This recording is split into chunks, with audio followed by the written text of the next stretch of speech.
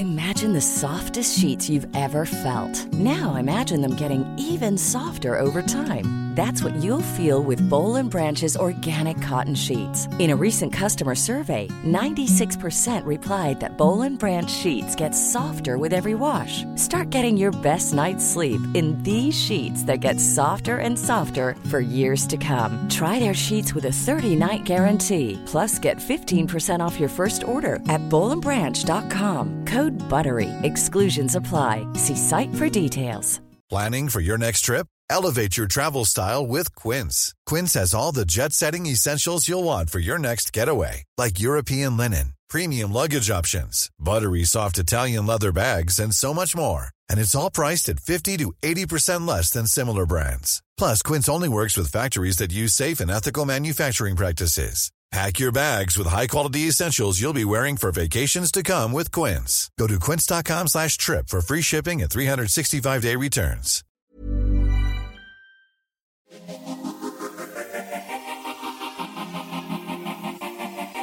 Do you know what? There's something about January that I really love. I'm just going straight in with this. There's something about January that I really love because I love new beginnings. But there's also something a little bit, I don't know how you guys feel, but like loads of pressure when it comes to January, because I personally don't like New Year's resolutions. Obviously, in theory, they're good, but I feel like we set ourselves the most wild, fantasized goals that ultimately you kind of just break. I wonder how many of you have already broken New Year's resolutions, because I know when I did it, this would be around the time that I'd feel the shittest about myself, because I was like, I promised that I would never eat potatoes, and I had some chips, and then I'm like, oh, I'm a failure. So I thought it'd be a really interesting podcast episode to kind of talk about that, because I feel like the whole like December festive period, then January, it kind of is like the prime example of the sort of like diet culture that we live in, isn't it? Because it's like celebrating indulgence, and I love indulging all year round, but in like moderation. So then when it comes to January and it's like, join this gym, go vegan. I mean, going vegan is great. That I'm not attacking vegans in any way, but do you know what I mean? It's this kind of thing of like, you've overindulged and now you need to strip it all back. So I thought it'd be really interesting to talk about body image, because I don't know about you guys, but the pressure of January makes me feel like, should I never eat potatoes again? Should I be spending 7 days a week in the gym like I told myself I would this year? Like, I don't know. I think we just need to break it down. Remember that diet culture, to be honest, is a load of bollocks, and it's already like hard enough to love yourself in this sort of world. So I have the perfect guest this week. I'm so excited. I say this every week, but I'm genuinely so excited for all my guests, but particularly today's guest, because we're going to be chatting all about body image, body confidence, and especially body image in kids. So Molly Forbes is an author, a campaigner, a journalist, and founder of the Body Happy organisation, which creates workshops, resources, and projects to help adults help the kids in their care be friends with their bodies. So this is why I'm so excited, because I feel like normally we talk about body confidence in adults. So to be able to discuss it amongst children, I know is going to be just a really great podcast. Her work focuses on promoting positive body image in kids, and her debut book, Body Happy Kids, How to Help Children and Teens Love the Skin They're In, was published by Penguin Random House this year. Molly, I'm genuinely so excited, if I can get my words out today, because I had a couple of drinks last night, which never happens with Tommy's family. So not even like a wild couple of drinks like my past. So only takes one, doesn't it? Only takes one when you're a mum as well, and you're kind of like not used to going out on the town like every night. Yeah, one glass of wine the next day, I feel it. So I feel you. It's fine. We'll take it gentle. It will be a nice conversation. Thank you so much for having me. I'm really excited too. I'm so excited. We actually started chatting before we pressed record, and we were like, we need to press record. And I have to say, I loved the show that you did alongside another friend of mine, Felicity Hayward, a show on Channel 4 called Naked Beach. Yes, yeah, Felicity. Oh, yeah, that was such a lovely show to be part of. I always forget, because it was a while ago that we recorded that now. So I've kind of, and then everything's happened, like the pandemic and lockdown, and things have been sort of a bit wild since then. So it's nice to be reminded that I was part of that show. Thank Thank you. Oh, it's funny, isn't it? Because talking about 2019, it does feel like another lifetime ago. I feel like we will be those old people to our grandkids or great grandkids, like pre-COVID, we used to hug. I know. And that show, we were like, you know, naked or only in body paint and all like living together in this villa and all like, you know, hugging each other. And, you know, there were loads of like no face masks or anything, not even clothes, let alone face masks. So it is kind of like strange to think back on that. It really does feel like another time, but also a lovely time. And it was a joy to be part of that show and to meet amazing people like Felicity as well. Yeah. Can you talk to me a little bit about your own journey with body image and how you kind of set up your company to think about body image in children? Yeah, sure. So I'm 38 and I've got 2 kids. So my eldest is 11, my youngest is 7. And There's 2 daughters, right? 2 daughters. Yeah, 2 daughters. And I think I've always sort of been on and off the sort of diet bandwagon all my life, like right from being in my early 20s really. And I never had a bigger body. I was always like quite a skinny kid. I was thin. I was quite athletic. I was quite sporty. I liked swimming and I did a lot of dancing. But I always felt like there was always like something just wasn't quite right. And I had a real kind of, you know, like this real internalized anti-fat bias because I grew up in the 90s where people like Kate Moss were kind of held as the pinnacle. And then later on, when it became more about sort of the Kim Kardashian curves, I didn't fit that kind of body either. My nickname in year 7 was Little Man because I had short hair and I was flat chested and people used to make fun of me for looking like a boy. And I used to feel like I just never felt like quite right. I always felt like I wasn't near that kind of beauty ideal, that whatever that beauty ideal that was being held up at the time. And throughout my 20s, I became a mum when I was 26 and I was and then I got married a couple of years after that. And there was really just noticing, looking back, I used to bookmark every kind of big event with a diet or a quote unquote healthy lifestyle change. And it was essentially about weight loss or about toning up my body or about some kind of body goals, body transformation. This idea that I had like total power over what I looked like. And if I just put in the work, I would reach this kind of goal. And then everything else in my life would sort of fall into place and everything would be fixed. And that kind of carried on until my youngest was a baby and I was in quite a low place, I guess. I think we just moved to a new area. So we just relocated from just outside London to Devon.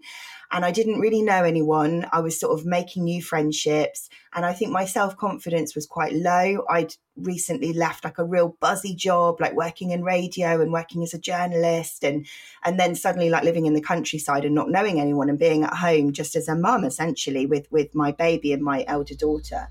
I think then I sort of felt like, if I can just take control of my body and get like my pre-baby body back, I'll get my pre-baby life back in some way.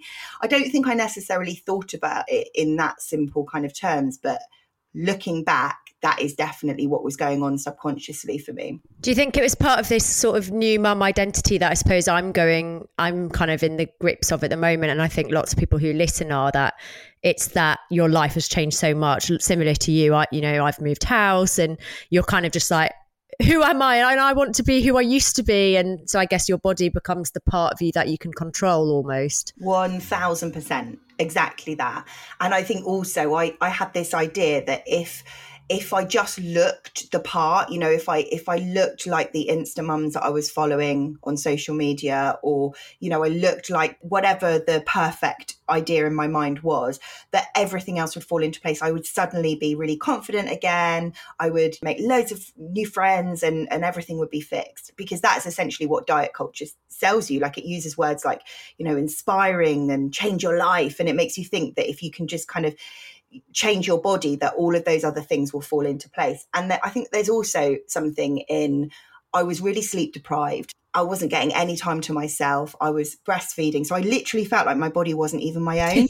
I feel like you're just like talking about what I'm going through now. I'm like, Yeah, completely. I was, always being touched or breastfeeding, or I'd grown a baby, like my body had been there to grow a baby, and then it was literally keeping a baby alive. And I felt like I just kind of lost a part of myself, I guess. And I embarked on this kind of regime, and I told myself it was about looking after my body and giving myself some space and time and self-care. But actually it wasn't about any of those things. It was about almost punishing my body, trying to like force it back into this mold that it didn't want to go into. It was really punishing. It was not about self-care, and it wasn't nurturing myself in any way, really.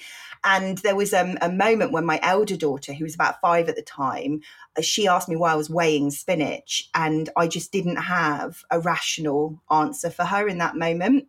And that was when I became really aware of, well, actually, okay, what do I tell her in this moment? And do I want my daughters to continue this cycle? Because I look back and actually some of the things I was doing were really, they were in the name of health, but they weren't healthy at all. They were actually really like unhealthy behaviours that I wouldn't want my kids to be copying. And that was when I started writing and talking about the subject. And then I did the show Naked Beach. And then I think being on Naked Beach made me really aware of the struggles that other people were going through, the systemic nature of this, and how actually it is like a real societal issue, but also how it was increasingly coming for my kids. You know, I started noticing fat shaming on Peppa Pig, for example, and Daddy Pig's body is always the punchline of the joke, and how all the Disney princesses all had one type of body. A lot of the books that I was talking about would just talk about healthy eating in really like binary terms, and like saying that some, you know, good food and bad food, and almost setting up these ideas from a really, really young age.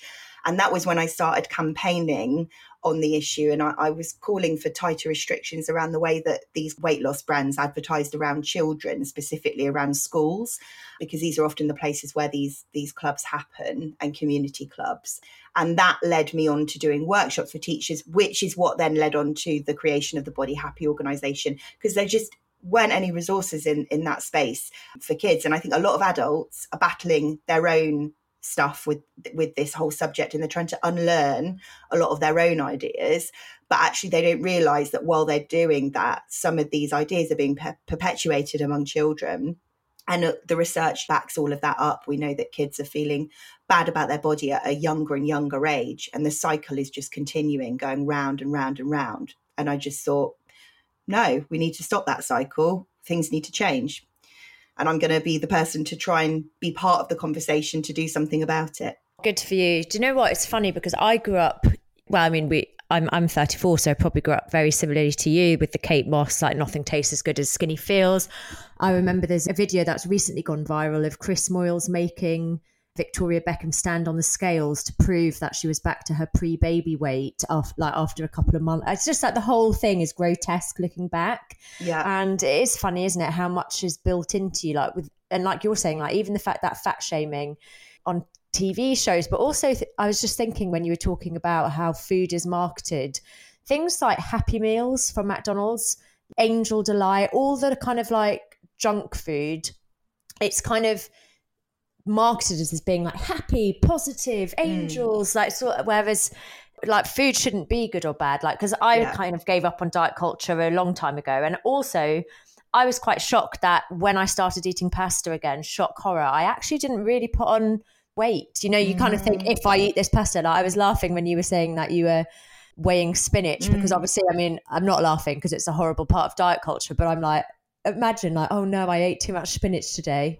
What is that going to do for my body? And it's weird, isn't it? Because I really notice it in my mum, and I feel like I'm still on my journey, but I really notice it in her when she comments on people being fat or as like a really negative thing, and also like this whole conversation around like obesity. People are so quick to be like, oh, the obesity are costing the NHS money or all of this stuff, but actually nobody really cares. Like, it's almost something that people say without really thinking of what they're even saying. My brain is spinning because also I'm obviously a mum to a boy, and I always thought, oh, I don't have to worry about what I say around him, but actually I do, because I'm shaping the way he hears women talk about themselves, and I don't want him to grow up thinking that women are only of value if they are a certain size or a certain skinniness, or basically that they have to shrink themselves to be deemed worthy.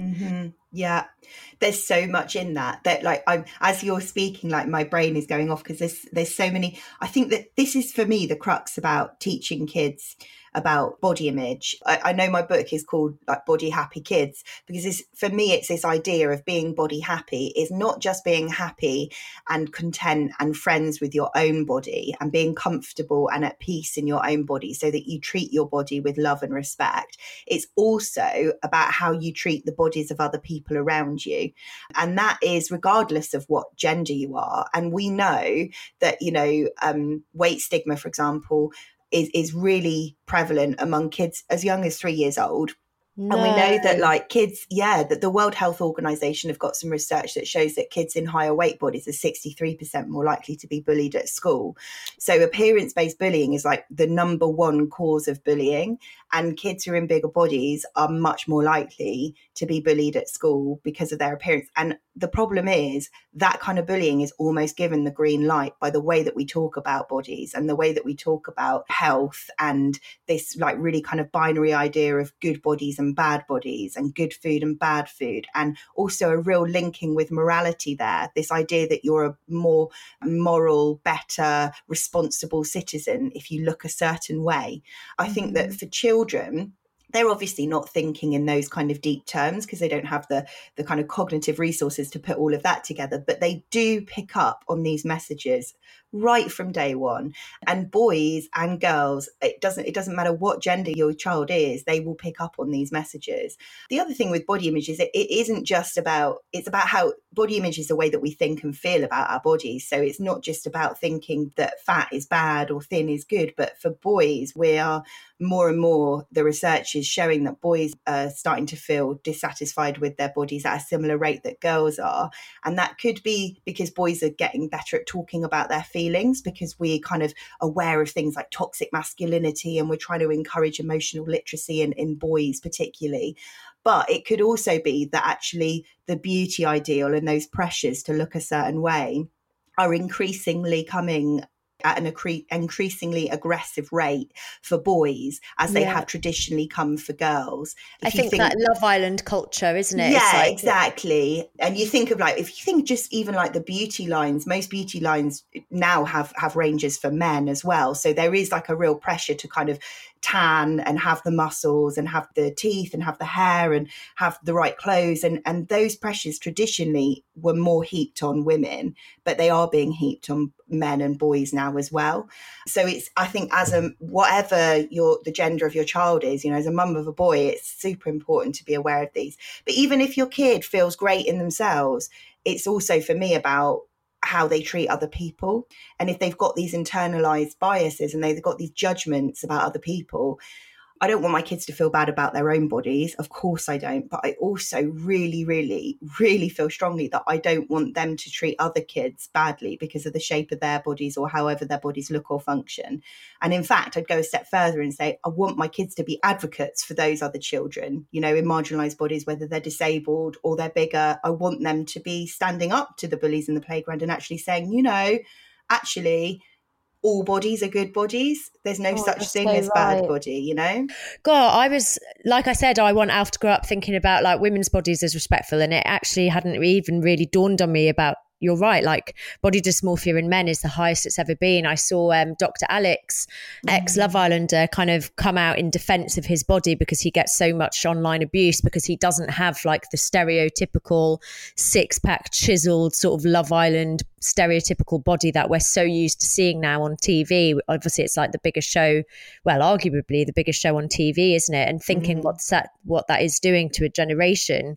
And I'm also thinking about the fact that I'd love to know what you think about this. I'm thinking, when did I get sucked into diet culture? Because similarly to you, I was always in a very like slim body.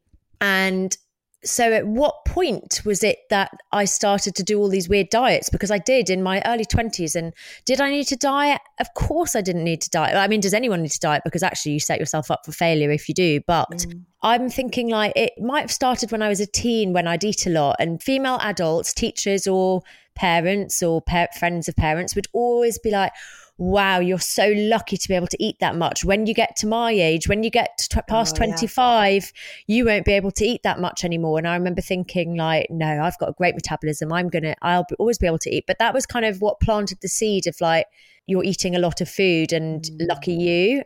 as opposed to like me just eating because I'm like intuitively hungry or because that's what you do. Yeah. And I wonder if anyone ever would comment on boys like, wow, you're so lucky you get to eat all that. Maybe they do. I'm not sure. Obviously, it's not my experience. It's so funny. The food thing, the whole like idea of people commenting on what other people are eating is just as damaging as people commenting on other people's bodies, isn't it? Because it makes you so self-conscious. Yeah, well, I really remember thinking when I got to 25, 26, 27, oh, I wonder if I'm going to I need to start watching what I eat yet. And I think that like subconscious thing in my mind, remembering that my mum used to live off cottage cheese, weird looking back. But at the time, it was just what mums ate. Yeah, yeah. And I remember as a kid really having a really like positive, happy relationship with food. And food was always a real kind of part of, like we'd go on to France on holiday and I'd get so excited about the kind of food that we were going to eat. And I'd get so excited about, you know, Christmas and all the amazing food we'd have at Christmas and,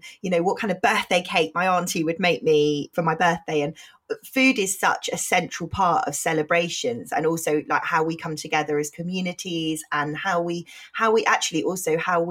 process memories. Any person that you love, like there'll often be a food or something that you associate with that person. Maybe it's like their signature kind of dish or some, you know, meal that you've had with them.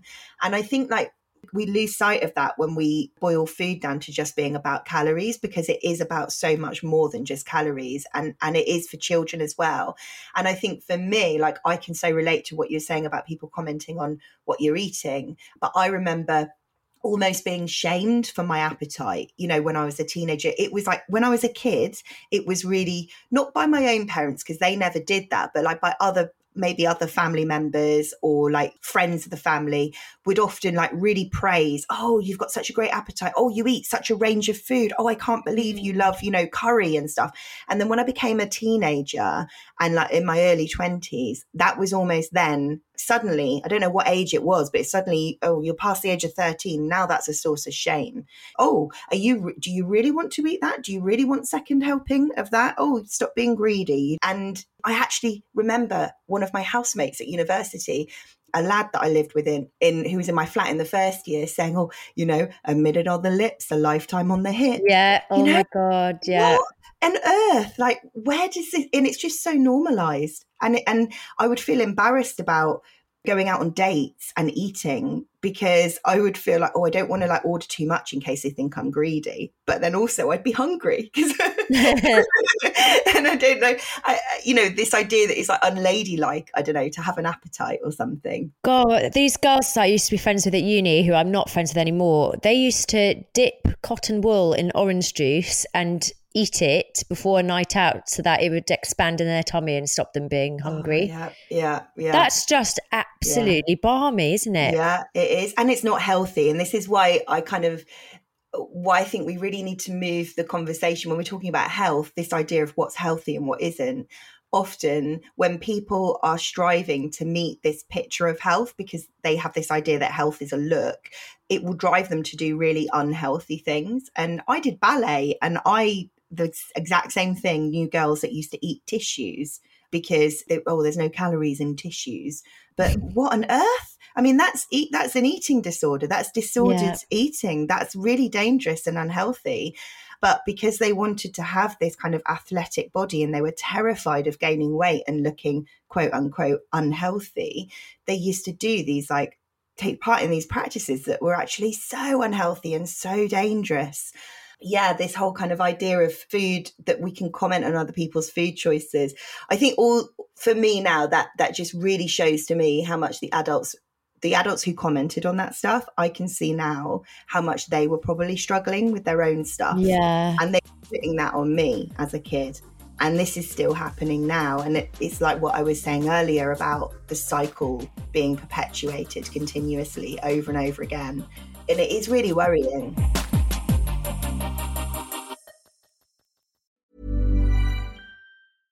This is Paige, the co-host of Giggly Squad, and I want to tell you about a company that I've been loving, Olive & June. Olive & June gives you everything that you need for a salon-quality manicure in one box. And if you break it down, it really comes out to $2 a manicure, which is absolutely insane. It's also so easy to get salon-worthy nails at home with Olive & June. The difference between how your nails used to look when you did them yourself and now with the Mani system is a complete game changer. The best thing about Olive & June too is it's a quick dry. Dries in about 1 minute, lasts for 5 days, and full coverage in up to 1 to 2 coats. Visit oliveandjune.com/perfectmani20 for 20% off your first system. That's oliveandjune.com/perfectmani20 for 20% off your first system.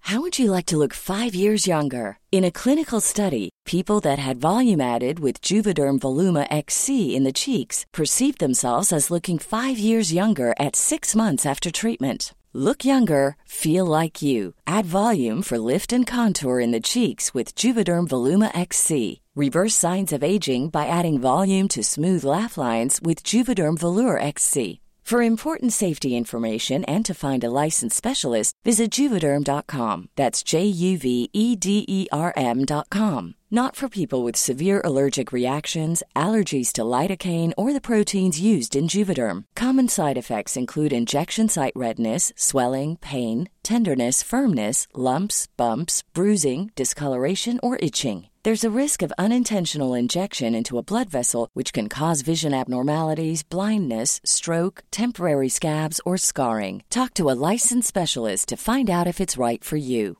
I'm Sandra, and I'm just the professional your small business was looking for. But you didn't hire me because you didn't use LinkedIn Jobs. LinkedIn has professionals you can't find anywhere else, including those who aren't actively looking for a new job, but might be open to the perfect role, like me.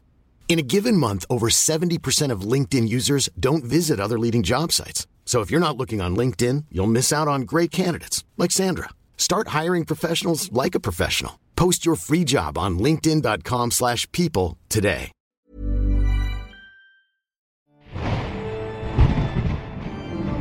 Welcome to Paranormal Activity with me, Yvette Fielding, a brand new podcast bringing together people's real ghost, extraterrestrial and paranormal stories, as well as getting some inside details from those who study the supernatural. I'll be listening through your paranormal stories every week and try to understand them, as well as chatting about my own encounters with an occasional paranormal investigator too. You can find us wherever you get your podcasts from, including Apple Podcasts, Spotify and Acast. Just search for Paranormal Activity with Yvette Fielding.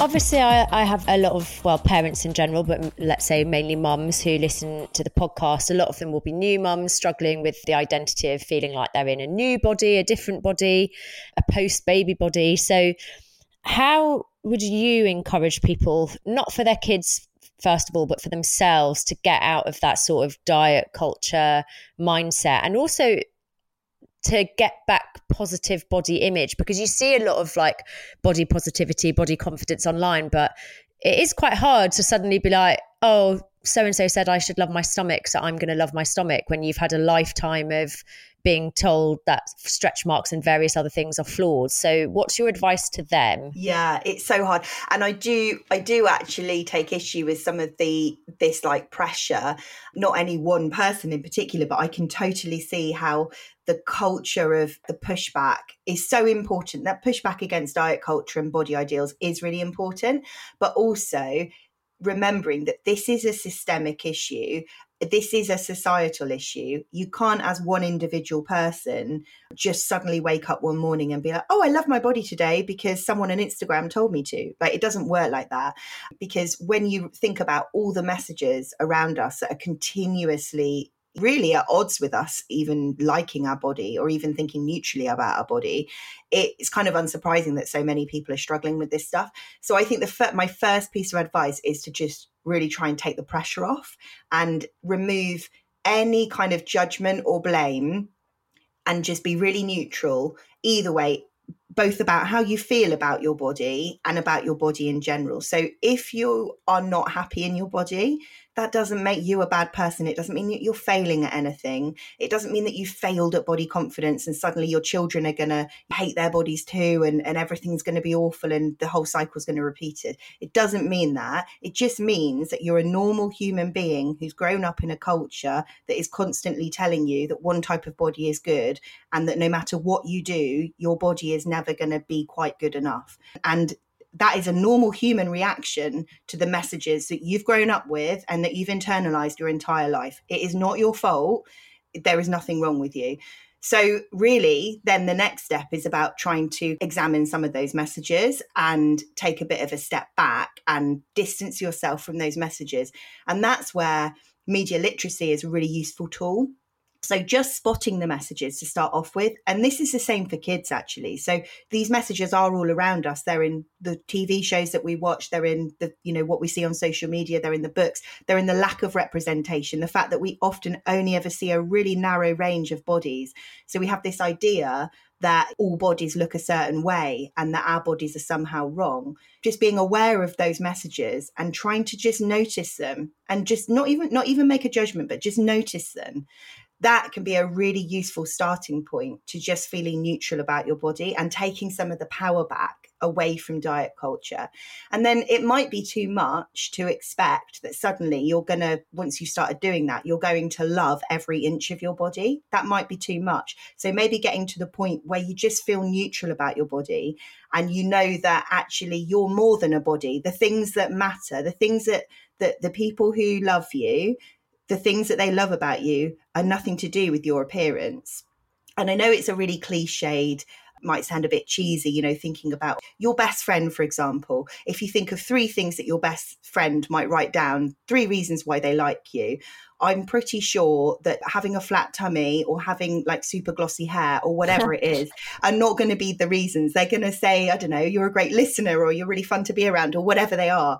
Those things have absolutely nothing to do with your appearance. And I think really kind of tuning into just knowing that you are more than a body and your body is not the most important or interesting thing about you is a really great place to get to then you can start working on then actually becoming friends with your body and actually enjoying and celebrating your body. But I do think it's a process and it doesn't happen overnight. And I think the first step is just really taking the pressure off yourself and removing any kind of judgment anyway, and just trying to view yourself with a bit of self-compassion. We put so much pressure on ourselves. There is so much pressure. There's too much pressure to look a certain way, but then there's also too much pressure to feel a certain way about our bodies. And I think we need to kind of remove that before we can do any of the work of coming home to our body and being content and friends with our body. That has to happen first. It's mad, isn't it? You're right. We are more than a body, and no one would. I'd love it if I asked my friends, why are you friends with me? Because you've got such fabulous hair. I love your big boobs. I'm like, okay, time to get some new friends. Oh my gosh, it's so mad when you think about it, isn't it? We just live in a crazy world. Especially like the thing that makes me the most sad is I remember being pregnant and immediately after giving birth thinking, I have so much respect for my body. I can't believe what my body's just done. This is amazing.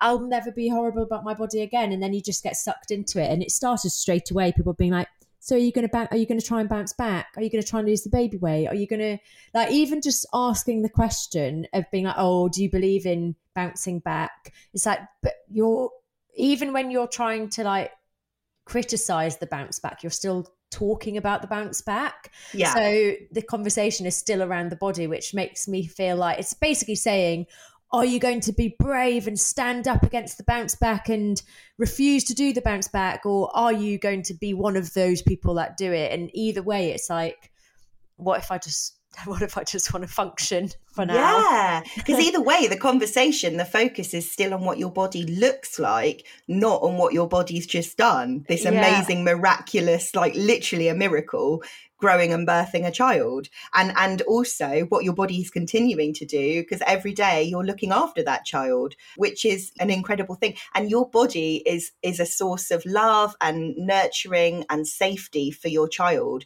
And I think for me, like, I'm cross because I feel like feel like some of that was stolen from me in the early baby days.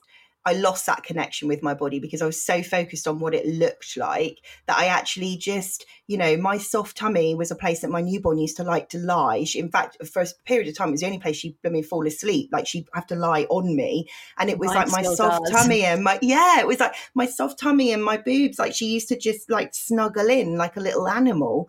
And actually my body was literally giving her comfort. It was a safe space for her. And rather than celebrating that, I was like, oh, these stretch marks, and feeling like angry about it.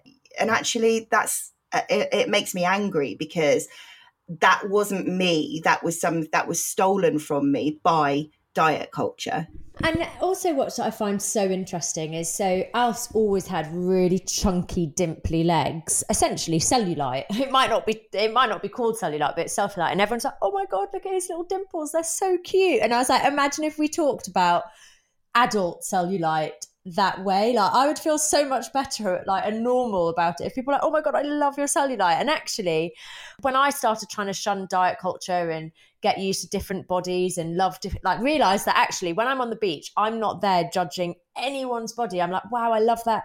I might be looking at women's appearances thinking, wow, I love, like, she looks so confident, or I love her hips, or but I noticed that I actually really love cellulite. And I think once you start to change and chop yourself to what you think society wants you to be, you lose that kind of sense of uniqueness, don't you? Which is why people sort of ending up looking like the same version of each other. Like you lose that.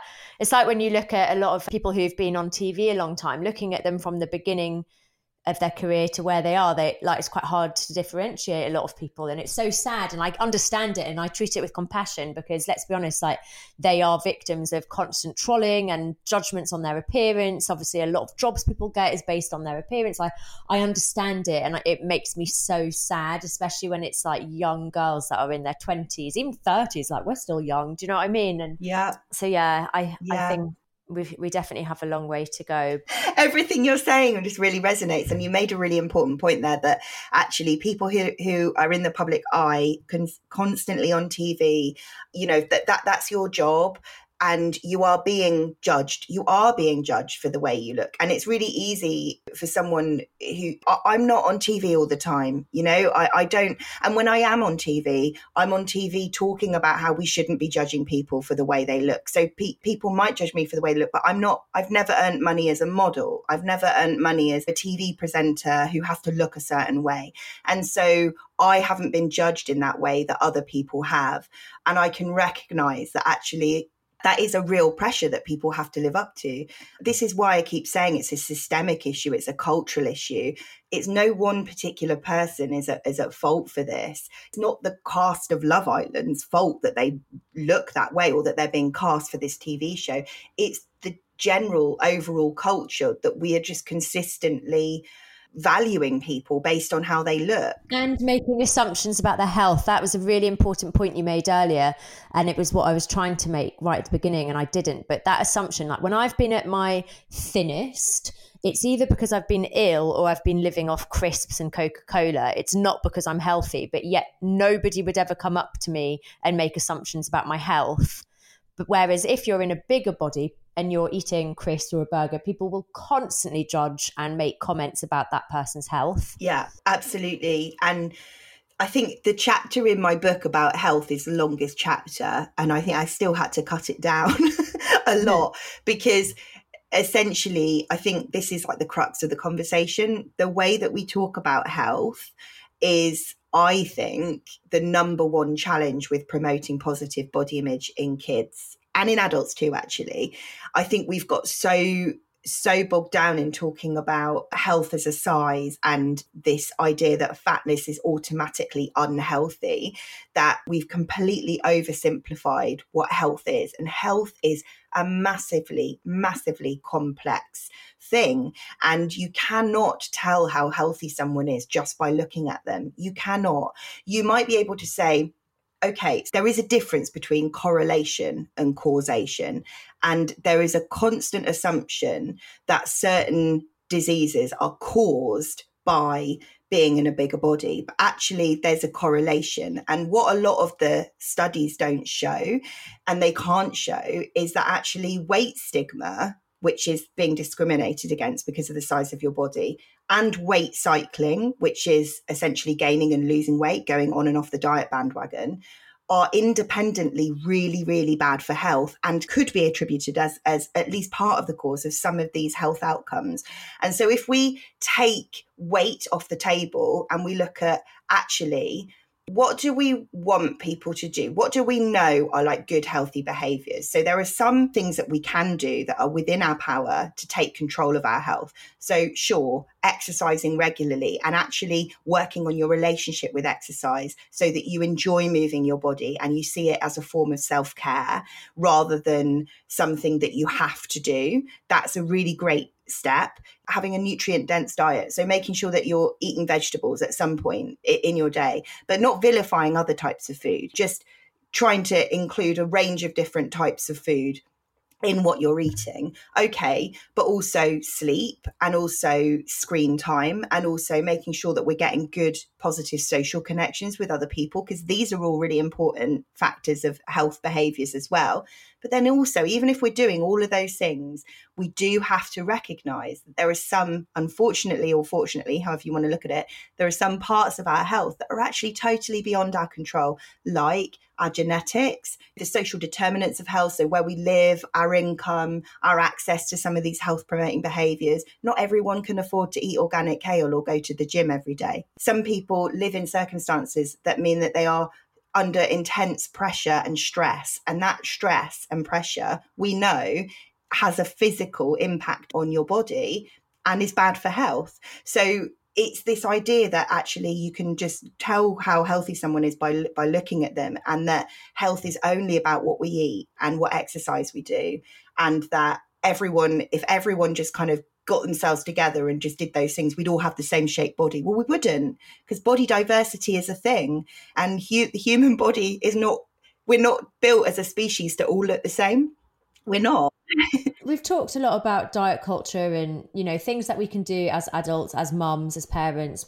How can we promote positive body image in our kids? And also, at what age do we start? Because I know that you mentioned that kids as young as 3 start to have body hang-ups. Alf's going to be 1, which is just a crazy thing to say. So what can we do for our kids? So I think a lot of the stuff that we've just talked about is actually relevant. You can put that through another lens and looking at like the conversations that we're having with our children. So first of all, like the way that we talk about health, I think is really important. So allowing children to see that health is a holistic thing and taking a holistic view of health. So it isn't just about, if we're talking about being healthy, quote unquote, being healthy, it isn't just about the food that we're eating or moving our body in a certain way. It's also just about treating our body with respect and kindness, making sure that we get enough rest, making sure we get enough sleep. And if you find yourself constantly talking about your own body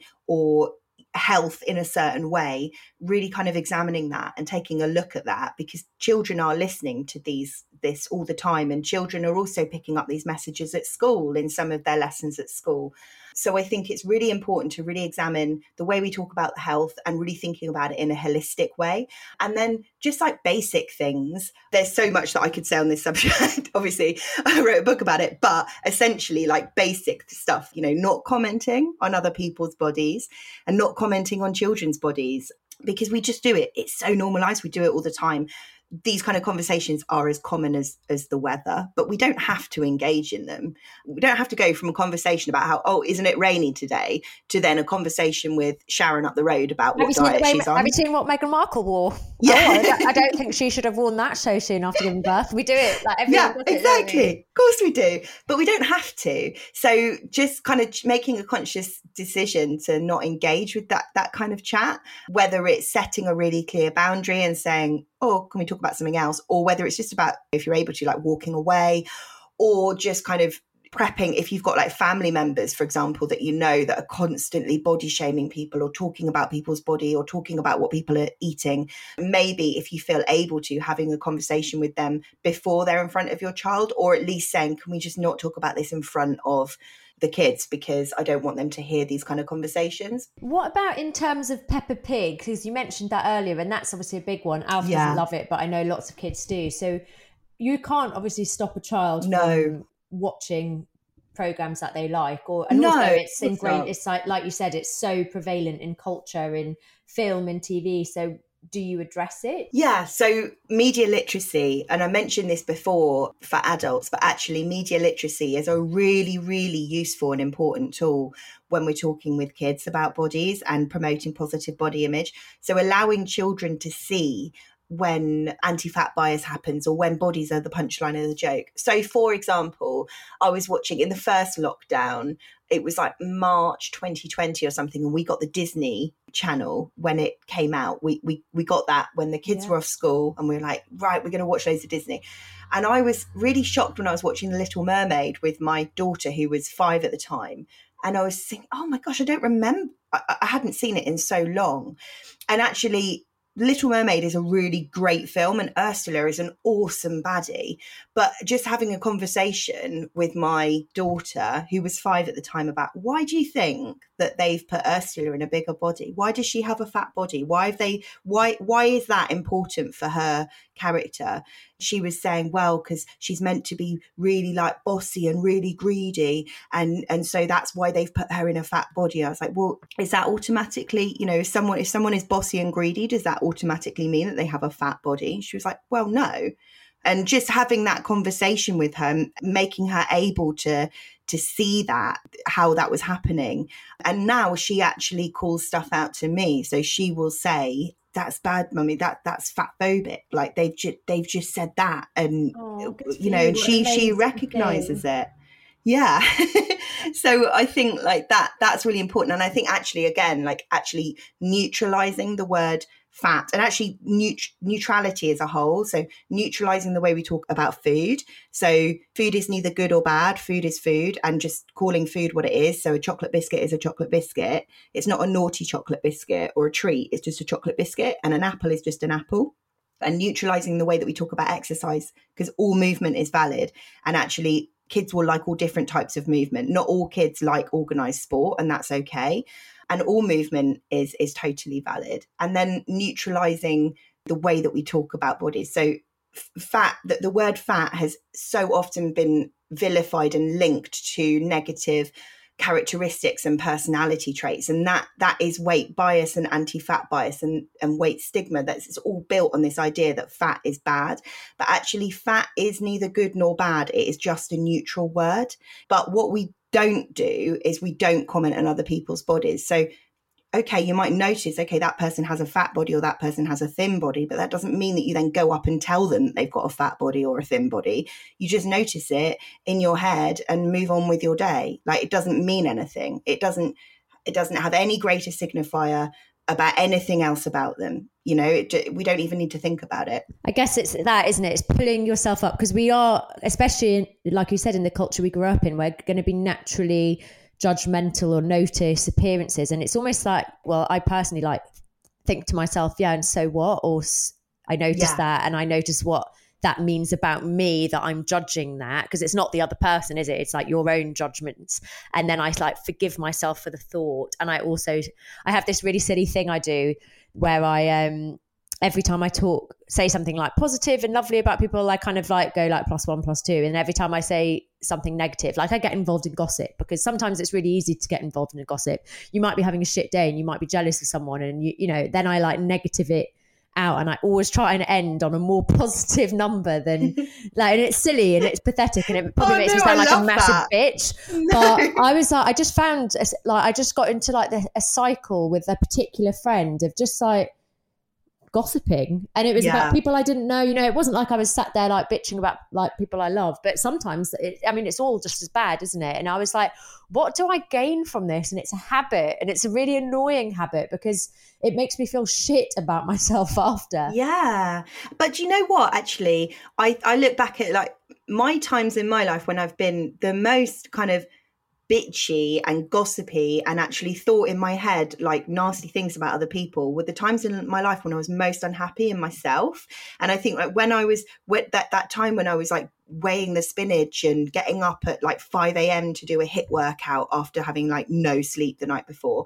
Actually, I would like go on Instagram and I would almost like hate follow people. Like I loved to like hate follow people and then like, oh, I hate that person. They look like that. Almost like stoking the fire because I was unhappy in myself and I was unhappy in my own body and my life. And it said more about me really than it said about any of the people who were at the end of my internalized. I mean, luckily I never actually voiced those things out loud to the people, but I think that is what happens with trolling. Like if I ever get like nasty comments from people online, I just think, well, it says more about your day and what you're going through at this moment than it says anything about me. You must be having a really bad day or a bad time or whatever. I try and look at it with that kind of compassion because I don't know, that makes me feel better. Yeah, and I think it's true. God, I feel like I could talk to you for ages, but I hope to everyone listening, you've got as much from this conversation as me. Like even media literacy, I feel like I'm going to start finding myself noticing things, probably not just on TV, but out and about and everything. And you've definitely given me a lot of food for thought, and I'm just so pleased that you came on. Thank you so much for having me. I hope I haven't waffled too much. I've absolutely loved it. I feel like you've been like, I definitely want to like buy and read your book. Like I feel like we just kind of hit what's the phrase? Hit the iceberg. That is not scratch the surface. Tip of the iceberg. Tip of the iceberg. That is the one. Tired mum over here. But before I do let you go, every week I read out a message that I've got from one of my lovely listeners, and this one is from, it's a weird username, Limis Nina. She left us a review on Apple Podcasts, so thank you for that. And she said, I actually got goosebumps from listening to this podcast. I'm not actually sure which podcast it was, but thank you. Lots of real chat about motherhood, and it's so relatable. Thank you for sharing your journey and having the bravery to do so. I'd love to hear more about friendships and how to navigate the change after having a baby. I feel like this is a really good topic to have a whole other conversation around it, but what I'm going to take from this, and I think she's called Nina, let's say. So what I will take from this is maybe like the change of when a lot of your friendship group don't have babies or aren't mums, and then you go to have a baby, because that's what I found really challenging, because I was anti-baby pretty much until I had one. So to suddenly then have a baby and have friends that maybe didn't understand. For example, I have a friend that's always like, how's Alf?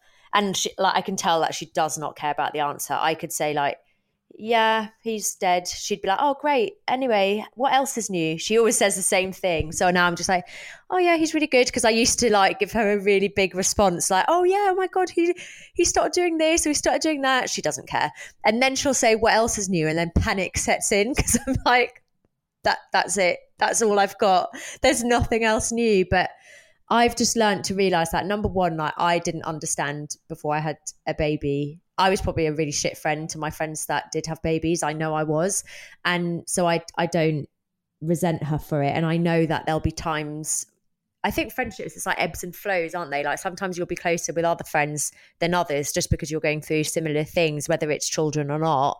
And that's okay. Like you don't have to have friends that are the best friends in every single aspect of your life. I was the first one amongst all my friends to have a baby, and definitely I think that it doesn't mean that you have to lose those friends or leave them behind, because actually over the years a lot of them have become parents themselves, although one of my best friends has made the decision not to have kids. And I think that you can have different, I think this idea that like all your friendships, or even like your relationship, like with your partner, if you're in a couple, like that they have to like fulfill everything. Like we put too much pressure on our friendships and we put too much pressure on our partnerships. And actually you can have different friends for different things. And if you've got a friend that you love just like hanging out with, going for a walk with, or you've got a friend who's like your really fun friend who you like going out, I don't know, drinking with or something, they have a place in your life, and their places in your life will change as your life develops and goes on. And the thing about the baby days is so all consuming, isn't it? All you can think about is like what they're eating or how much they're sleeping.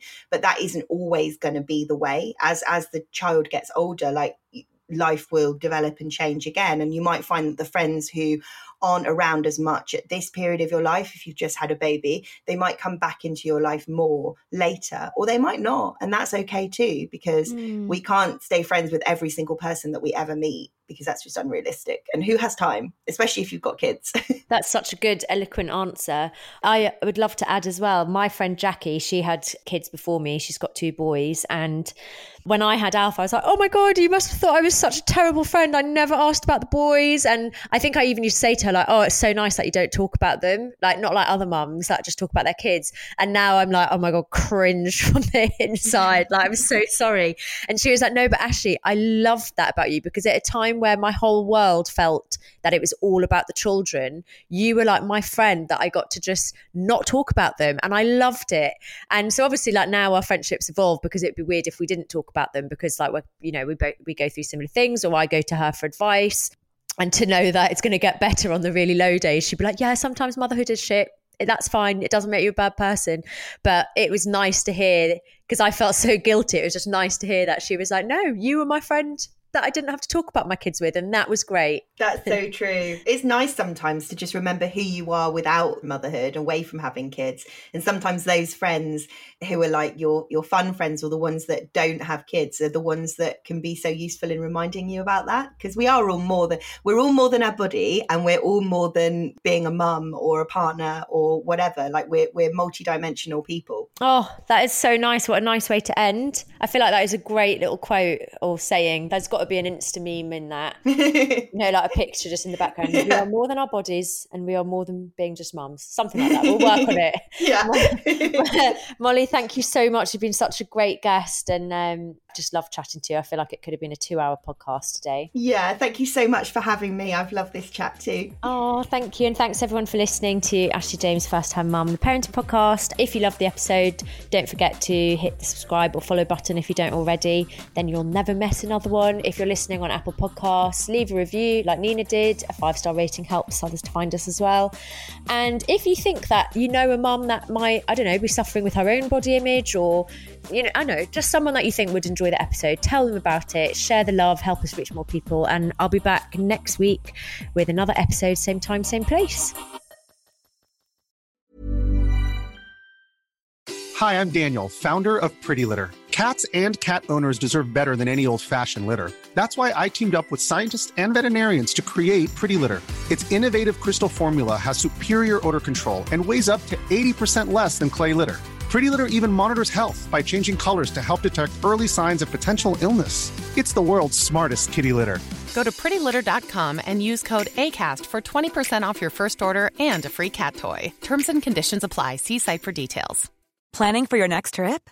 Elevate your travel style with Quince. Quince has all the jet-setting essentials you'll want for your next getaway, like European linen, premium luggage options, buttery soft Italian leather bags, and so much more. And is all priced at 50 to 80% less than similar brands.